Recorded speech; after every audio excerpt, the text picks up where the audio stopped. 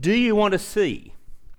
That is a question that is hung above many a person. Do you want to see? Do you really want to understand what is going on? Do you want to see life as it really is, or are you happy to simply exist in a fantasy, believing what you want to believe? Do you want to see? As John Eldridge writes, Neo takes the pill, Lucy steps through the wardrobe, Aladdin rubs the lamp, Elisha prays that the eyes of his servant would be opened. Peter, James and John follow Jesus up the Mount of Transfiguration, and all of them discover that there is far more going on here than meets the eye. First time I saw the Fellowship of the Ring, the first of the Lord of the Rings movie trilogy, I felt that I was seeing something that spoke of an eternal truth. And at the moment I'm reading the biography of C.S. Lewis, and I'm finding it really interesting because C.S. Lewis was this atheist who was a lecturer at Oxford University, and he was hanging out with this guy J.R.R. Tolkien, and who was a Christian, and they were talking about the nature of myth. And because they're scholars who C.S. Lewis specialised in medieval literature and ancient English literature, and there was this whole idea of myth, and they sat up one night until 3 or 4 in the morning talking about the nature of myth and how real myths can actually contain more truth than we realise. And C.S. Lewis says that he came to realise that the Christian myth was true. And it's kind of interesting. Not that when I watched Lord of the Rings and as I read the books, not that I ever thought that this was true historically, but rather it spoke of an eternal truth that went beyond mere facts and figures, but beyond what I could see or touch, beyond the physical world that I live in. And of course, that's the nature of myth, isn't it? Not specifically, say, a Greek myth, but a story that brings you a sense of the eternal, a story that awakens your heart to the true meaning of things. And this is what C.S. Lewis found, that you couldn't necessarily argue, because he became a famous Christian apologist when he actually became a Christian, you couldn't always argue people into believing something, but through telling a story, you could actually paint a picture that drew them into that. And of course, ultimately, I guess, for Lewis, that was lived out in the Narnia Chronicles. Have you ever wondered if just maybe your interpretation of events or your understanding of the universe may be just a little off? I mean, it's very hard for us, isn't it, as 21st century human beings, because we have so much knowledge at our fingertips. We really do. I mean, we have access via the internet to, they say, virtually the sum total of human knowledge. So we can actually start to believe that we've got it all worked out. We know everything that there is to know. I remember some years ago when we were living down on Marks Road down there, our dishwasher just broke. And I'm poking around trying to work out what's going on with it, why it had turned off and all that. And Louise just goes off and jumped on her computer and said, how do I fix my dishwasher? And about 5 minutes later, she comes back and with this kind of sense of authority says, Murray, it's the inlet float valve. We need to replace it. And she was exactly right. I mean, we really are just so smart. I mean, we have all the answers, don't we? Don't we? I mean, I'd like to think that we have all the answers. But I can't help feeling that maybe our interpretation of events or our understanding of the universe may be just a little off. I guess that's why human beings keep writing stories or myths. They try to communicate or understand this universal truth that is that things aren't necessarily as they seem. Dorothy wakes up to find herself in a world that's now full of colour, a world of straw men and fairies and lions who speak, and she whispers to her little friend Toto, I don't think we're in Kansas anymore. Alice falls through the rabbit hole into Wonderland. Neo is awakened from the Matrix to discover that it's not 1999, but 2199, and things are definitely not as they seem. Jacob falls into a dream, or maybe he wakes up from a dream, to discover that there is a ladder resting on the earth with its top reaching to the heavens. The angels of God are climbing up and down the ladder, and Jacob says, surely the Lord is in this place, and I was not aware of it. Get the feeling that it was just the backyard earlier in the evening, and suddenly he's saying, surely the Lord is in this place, and I was not aware of it. He was afraid, and he said, how awesome is this place? This is none other than the house of God. This is the gate of heaven. Jacob and Dorothy and Alice and Neo all discover that things are not as they seem. There's more going on here than meets the eye. There are a lot of words written in here in the Bible, a lot of words that can be summed up with just a few short statements. And Jesus did this when he said, love the Lord your God with all your heart and with all your soul and with all your mind, and love your neighbour as yourself. Or in other words, it's all about God. It's all about God. It's one of those short little statements that we could use to sum up the message of the Scriptures. It's all about God. I don't just mean the Scriptures. I mean, obviously they're all about God. I mean everything, the whole lot, the whole universe and everything in it, it's all about God. You know, I was reading this last week that universe is Latin for uni, means one, and verse is a collection of words. It's kind of like the bringing together of everything. And I was also reading that, you know, if you break down everything to the very smallest components, you break it right down to atoms.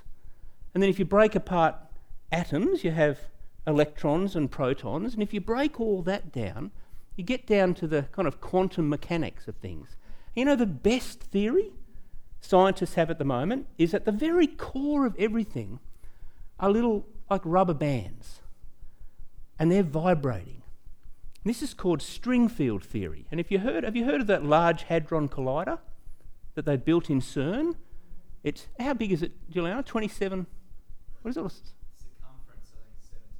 Circumference, I think 17 kilometres. This tunnel they've built in Switzerland to fire atoms and stuff at each other, because they're trying to work out what's actually going at this level. But get this, string field theory says that the very smallest component of everything, absolutely everything in the universe, is little rubber bands that are just vibrating at a different frequency.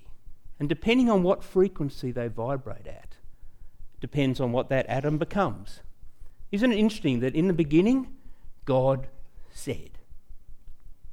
It's like the whole universe, it's like the scientists, it's not theologians, the scientists are saying, at the root of everything is music.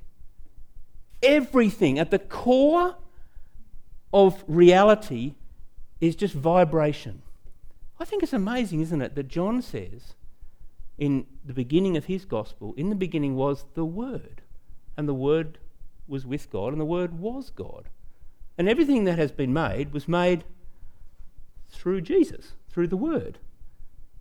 And scientists are now saying, gee, at the beginning of everything is just vibration. It's just sound. Things are not always as they seem. And I want to suggest that it's all about God. Another thing, and this is what I want us to think about tonight as we look at chapter 3 of James, is that things are not as they seem. This is one of the essential messages of Scripture. That there are actually two parts to our reality. The first part is seen. We can touch it, we can feel it. It seems very real, and it is real. The second part is unseen. We can't touch it, we can't even reach out and touch it. It seems unreal, yet the Bible says that this part of reality is the most real.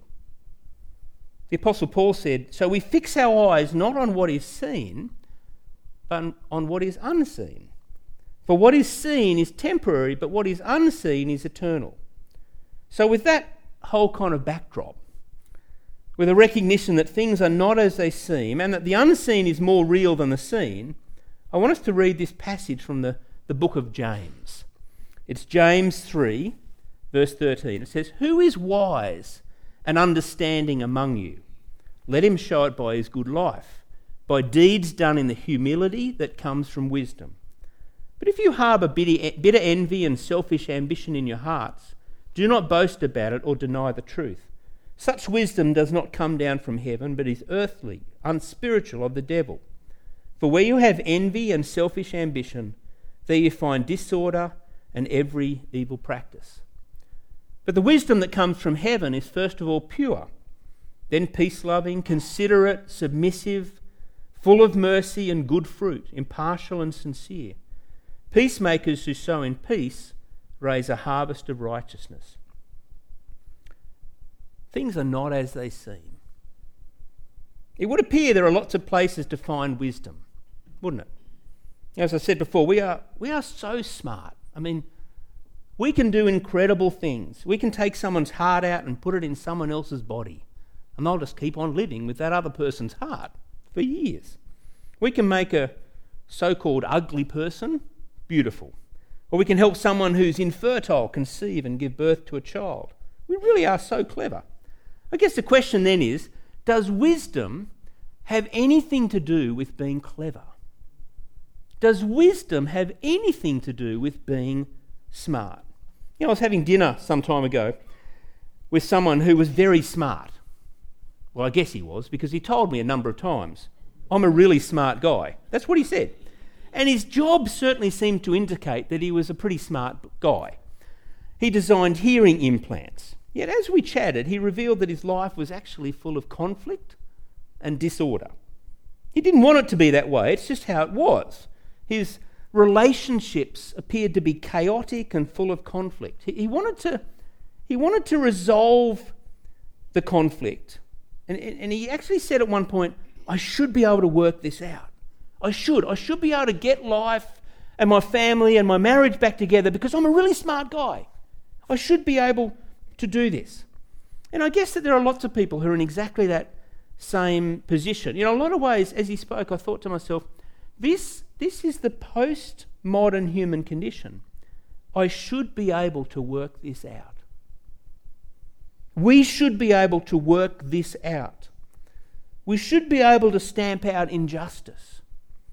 We should be able to live comfortable, productive lives. We should be able to ensure that financial depressions and global financial crises simply never occur again. We should be able to make sure that modern airliners don't just disappear or get shot down over the Ukraine. We should be able to work this out because we human beings are really smart.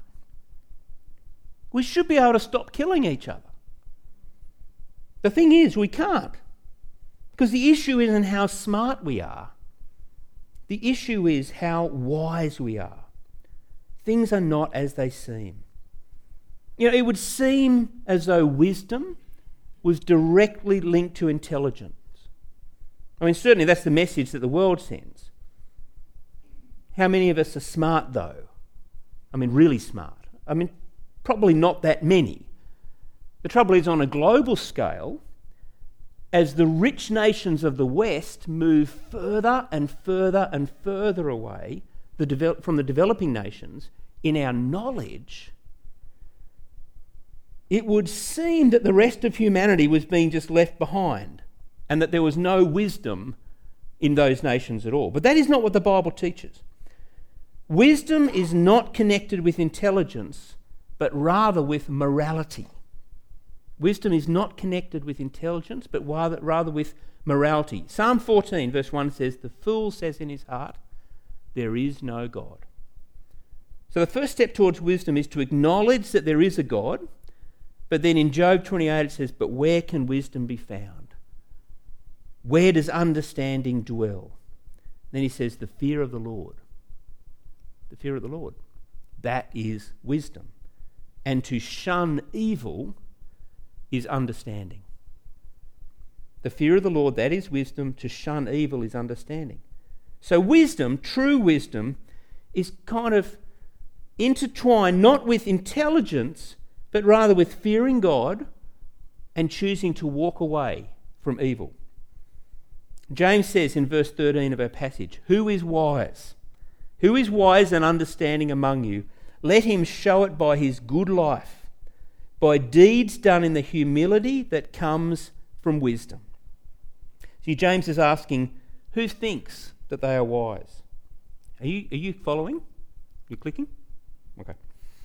James is asking, who thinks they're wise? Who thinks they've got things worked out? Who thinks they understand the ways of the world, the ways of faith? We'd all like to think that we're wise and we've got understanding. I know I do. I don't want to live foolishly. I don't want to lack understanding. I want to live out of wisdom.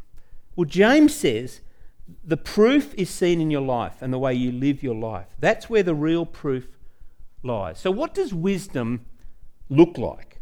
When I stand at one of the thousands of crossroads of life, when I need to make a decision, when I need wisdom, what does it look like? What does wisdom look like? Well, it seems that because wisdom is so closely tied to our behaviour, it would be fair to say the attributes and the qualities of true wisdom are the same as those of the godly life.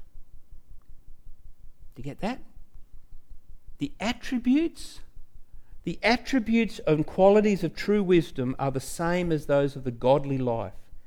And that's easy to see. It's great because the scriptures give us so many lists of what the godly life or the wise life looks like. It's like the Bible paints a whole lot of pictures for us, and we can say that's where wisdom is found because it's a reflection of those things. Have a look at these great passages. If you're taking notes, write these down and reflect on them at night. Galatians 5:22. But the fruit of the Spirit, when the Holy Spirit comes to live in us, the fruit that he produces is love, joy, peace, patience, kindness, goodness, faithfulness, gentleness, and self-control. There's a great picture of wisdom, isn't it? Get to know those lists. Ephesians 4:2. Paul says, be completely humble and gentle.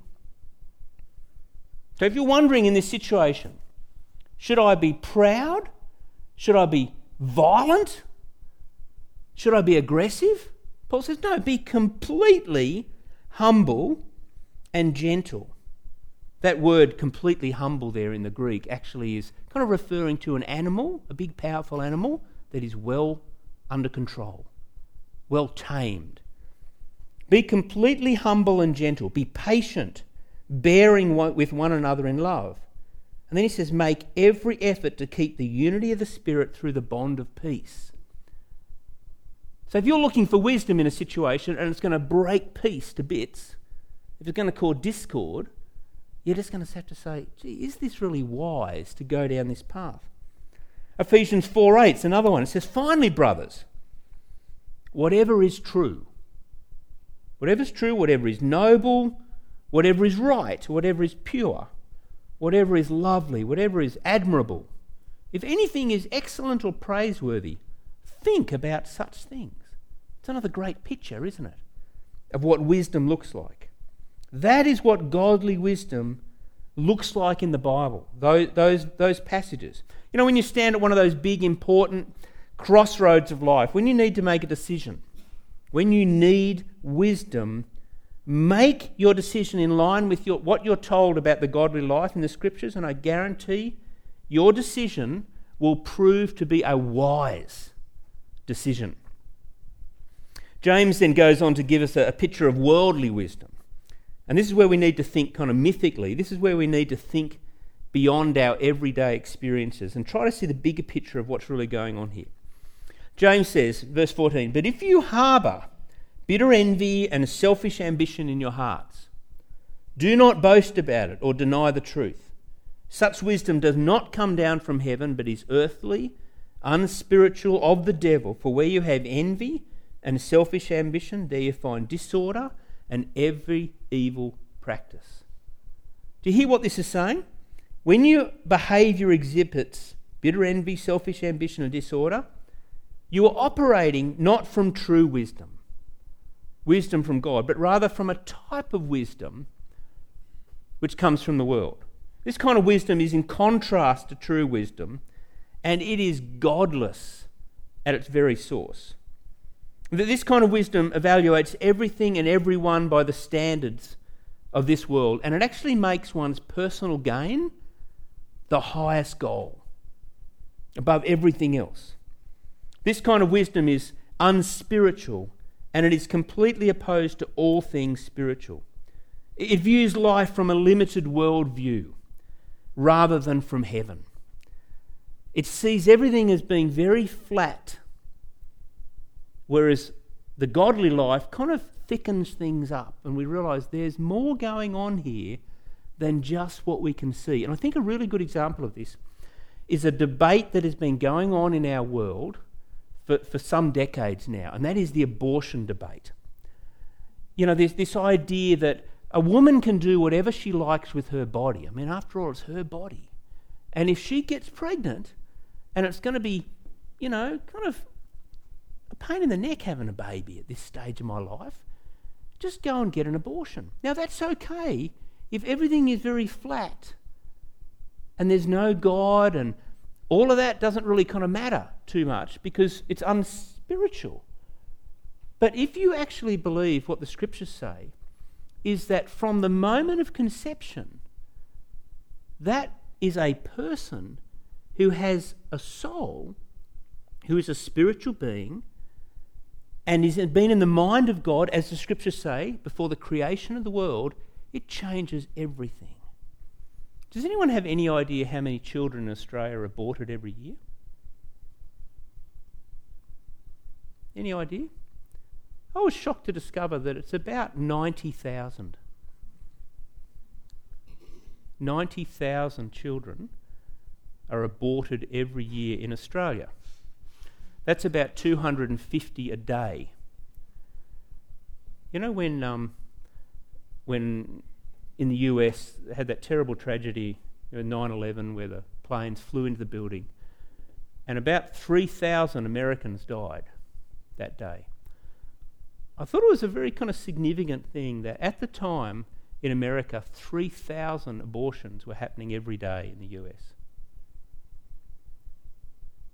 So the same number of children are dying in the womb the same day, every day, and yet there was such an outcry about the injustice of what happened in 9/11, and rightfully so. Now remember, we need to keep thinking mythically. James says this type of wisdom is earthly, unspiritual, and he says it is of the devil. That's a big deal. That means so much of what seems wise and practical and the right thing to do is simply demonic. And remember that the Greek word that he uses here indicates a fullness, that is completely demonic. So when you watch The Lord of the Rings or The Matrix or Harry Potter or the Twilight films, there seems to be a clear delineation, doesn't there, between good and evil. It's pretty evil to work out who are the good guys and who are the bad guys. I mean, you think about the images of the Shire. You can hear the theme, can't you? When that pop to the Shire. And everything's lovely and there's vegetables and all that. There's a sharp contrast between that and the orcs. There really is, isn't there? You know, where there's that... What's the place? Dean will know. You know, no, not Mordor. You know where the orcs are all kind of being dug out of the ground, and Isengard. You know, the scenes down there just look evil, don't they, compared to the Shire? Like you can see that things are not the same. And if life was like that, there would be times where you would be at a crossroad and you would say, "That looks evil. Run away. Run away." You know, it's clearly the kind of thing you want to be out of there. But life isn't like that. The world we live in isn't like that. Things aren't so clear. The things which influence us aren't dressed like evil. Often they are more like glossy magazine covers and slick television ads with well-spoken people who appear so intelligent that they simply must be wise. You know, I recently got the whole Game of Thrones thing and started watching that. I know some of you are deeply passionate about it.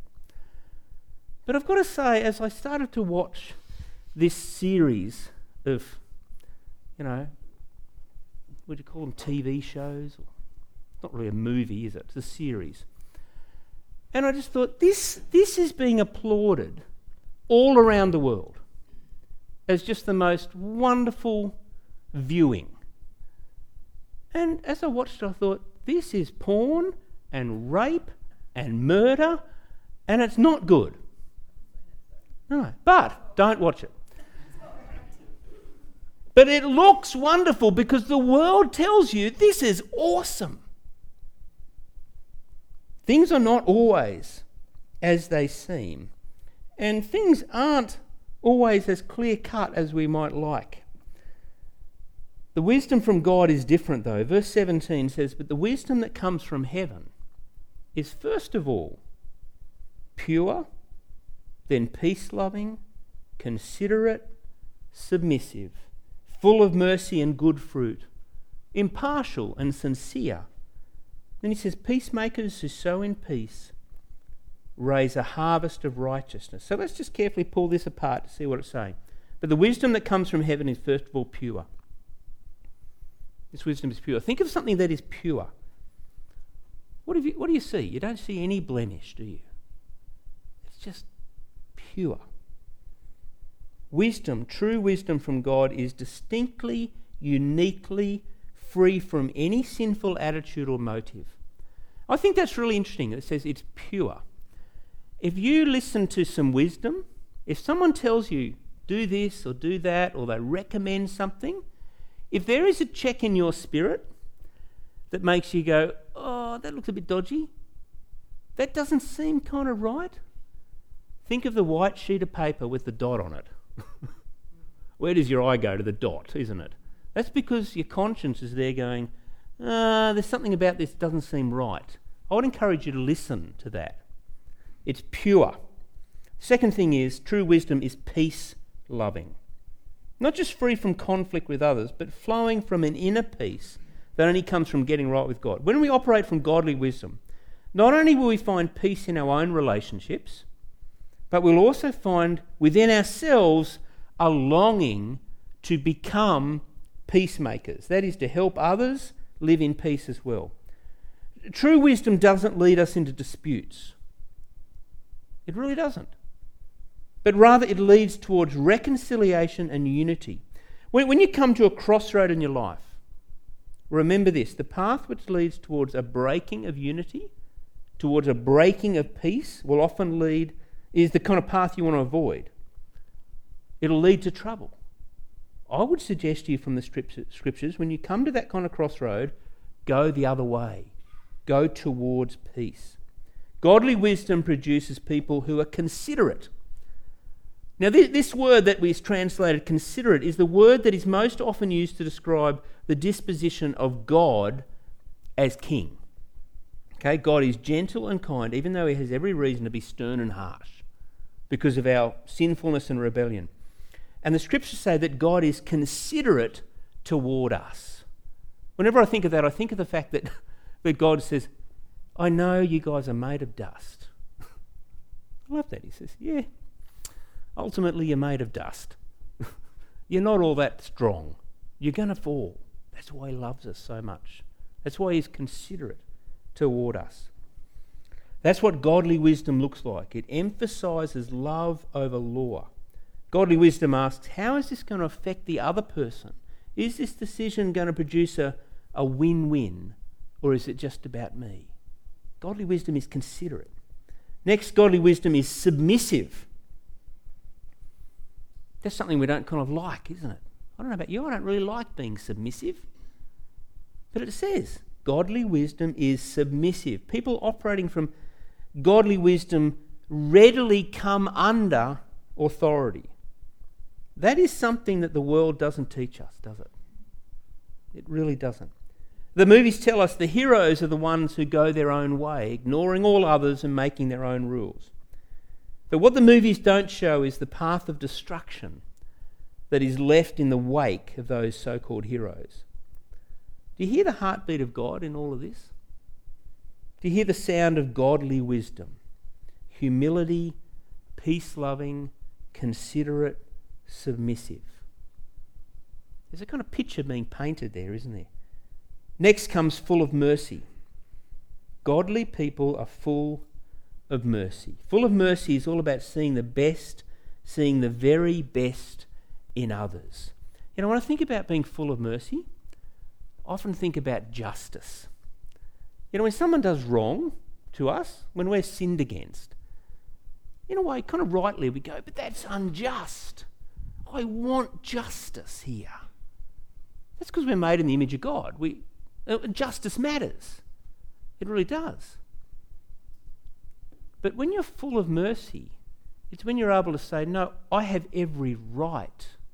I have every right here to get justice and to get my own back. But I'm going to choose not to.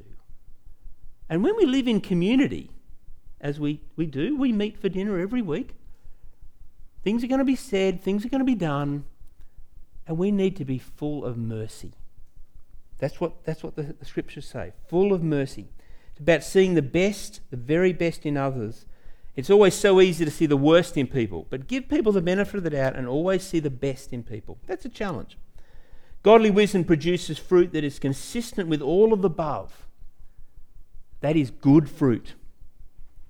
Good fruit. You know, I always say to people, when you're trying to work out what to do here, which path to follow, if you're working out who to trust, if there's a few people, you think, well, which person am I going to listen to?